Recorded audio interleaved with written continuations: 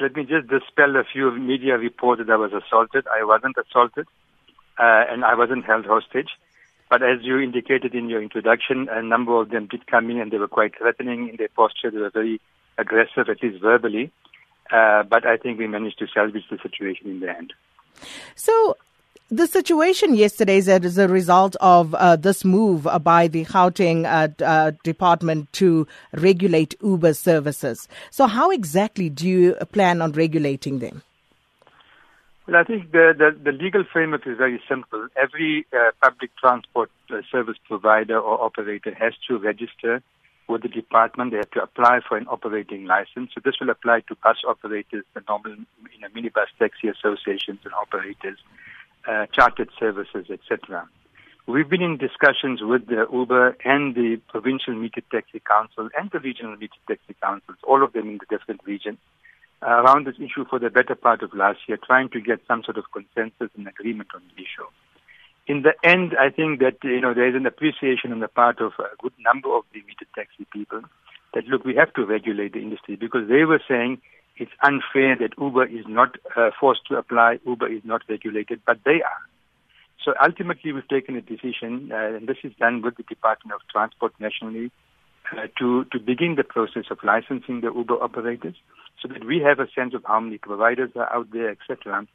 At the moment, we're really guided by figures given by Uber. We don't even know if they are true.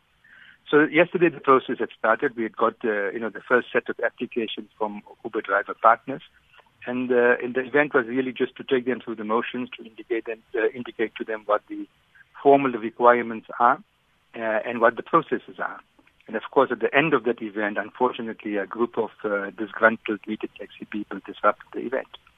So one of the other issues of contention raised by the meter taxi drivers is that Uber doesn't have defined routes like most of them do. What's your response to that? Well, I think we've had discussions with them. Uber has indicated to them that they're more than welcome to remain as meter taxi operators and also become Uber partners, so that the flexibility is built into the system. They can do the conventional, loading at a particular designated spot, but they also have the right, as other Uber driver partners, to operate more freely in a particular region. So the options are there. It's really for the meter taxi people to understand that technology is a disruptor sometimes, and technology can add value to public life, and either they embrace that or they resist it and then try and use terror and intimidation tactics to try and prevent the situation of change in any society. But they also allege, MEC, that you did not give them a proper opportunity, a chance to express how they feel about these Uber services. They allege that you're not really listening to them. You haven't listened to them. No, I think that's not true at all. I mean, just a few weeks ago, they had meetings with my officials in my office. The City of Johannesburg, MMC Christine Walters, has been engaging with them on a consistent basis. Remember, there are regional structures and there's a provincial structure. In the main, we work with the provincial structure because we're the provincial administration. But the MMCs for transport in all of the major cities have been having discussions with the regional association. And I can stick my neck out and say MMC Christine Walters has met with them any number of times to discuss this issue.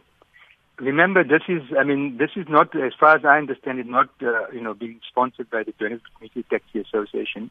There's a breakaway group that calls itself the Task Team, and that's really what we think is happening here. It's a group of they're not more than 50 or 60 drivers.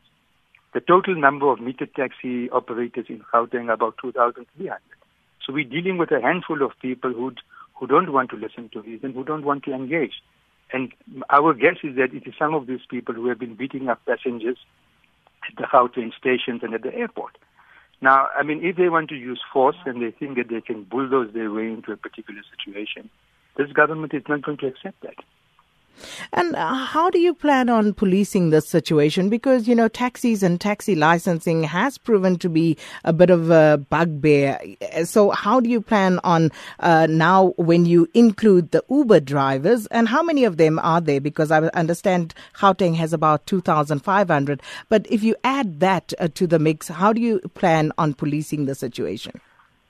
Look, it might not be possible to protect every person in every street, because Uber operates across a wider geographical area. But in general, we have had discussions with the security services. We are extremely concerned about the broader sort of development of violence within the taxi industry as a whole. There's been a major campaign that has now been launched by the traffic police and the Gauteng traffic police, looking at public transport operators to get some degree of discipline and order on our streets. I mean, this culture where taxi drivers or taxi operators just do as they wish, and at the slightest provocation they resort to violence is wrong. And I think both government and society at large, the media, civil society, we have to condemn this kind of behavior. We are a democratic society. Our doors are open for discussions. Even under difficult conditions, we are prepared to listen. But we can't have a situation where, for the smallest little thing, there's a shootout somewhere. It's not acceptable.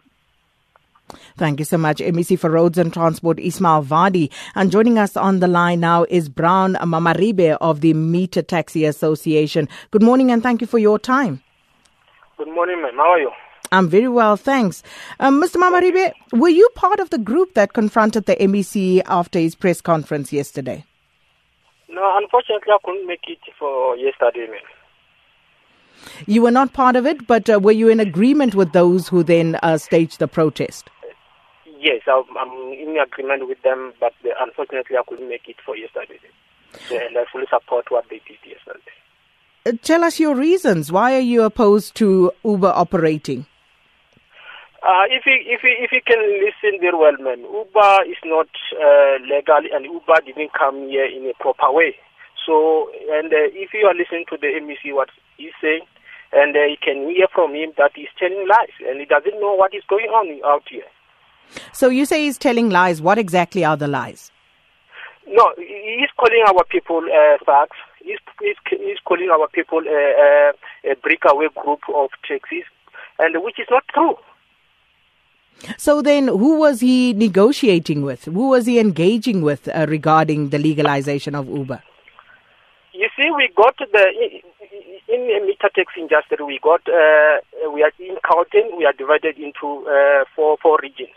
So Johannesburg Meter Taxis, we got the Sigiben, we got Tshwane, we got Ekurhuleni, and we got the Gauteng leadership. All this leadership, they are the one who sold us, and they are one who have been negotiating with the MEC or the department. So are they not representative of you and your views? No, they are not. We can't call them our representative because they sold us. Uber gave them money. They bought them and they sold us. They are now in Uber. So you are alleging that your leadership sold out to Uber? They sold us. Totally, they sold us out. So if your leadership sold you out, why are you angry with the Department of Transport? Because the leadership, the department, they never went outside to the people and listened to the people. But they were speaking to your leaders, whom one would have thought got a mandate from you. No, but now lately we had a march to the MEC, and we presented our memorandum to him. So what's going to happen now? What are you going to do with your objections? No, we need to resolve this problem, man, because it's very sad to listen to the MEC calling elderly people. We got very elderly people in our industry, and this industry, it has been a very peaceful industry in the country. But now they don't listen to us. Well, he contends that they have been listening to you through your leaders. Isn't this something that you should take up as an association of meter taxi drivers with your leadership? No, yeah, I think we have to do so, but if needs be, then we're going to resort in any way, because we can't just sit and then say that we are very peaceful in justice, whereas the department and these people, they are taking advantage on us. It's not good, man. What do you mean you're going to revolt in any way? Because other people surely also have the right to make a living through doing business. And if it is legal, why would you oppose that? Any people like who? Uber. Like Uber drivers, if they are regulated? No, listen, you can say that Uber, they've got the right to do business in South Africa, whereas we don't know who is Uber. and this Uber maybe might be some drug lords from any other country coming to South Africa to capture our industry. We can't allow that, man.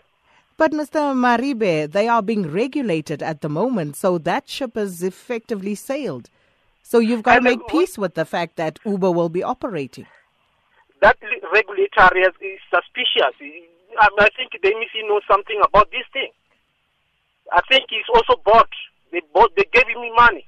You can't just regulate people within 3 weeks. He said, we regulate these people. You don't know them. You don't know where they're coming from. In the world, there are so many countries that Uber has been declared illegally. Why in South Africa now? This is another capture in the industry of the South African workers. We can't allow this thing to happen, man.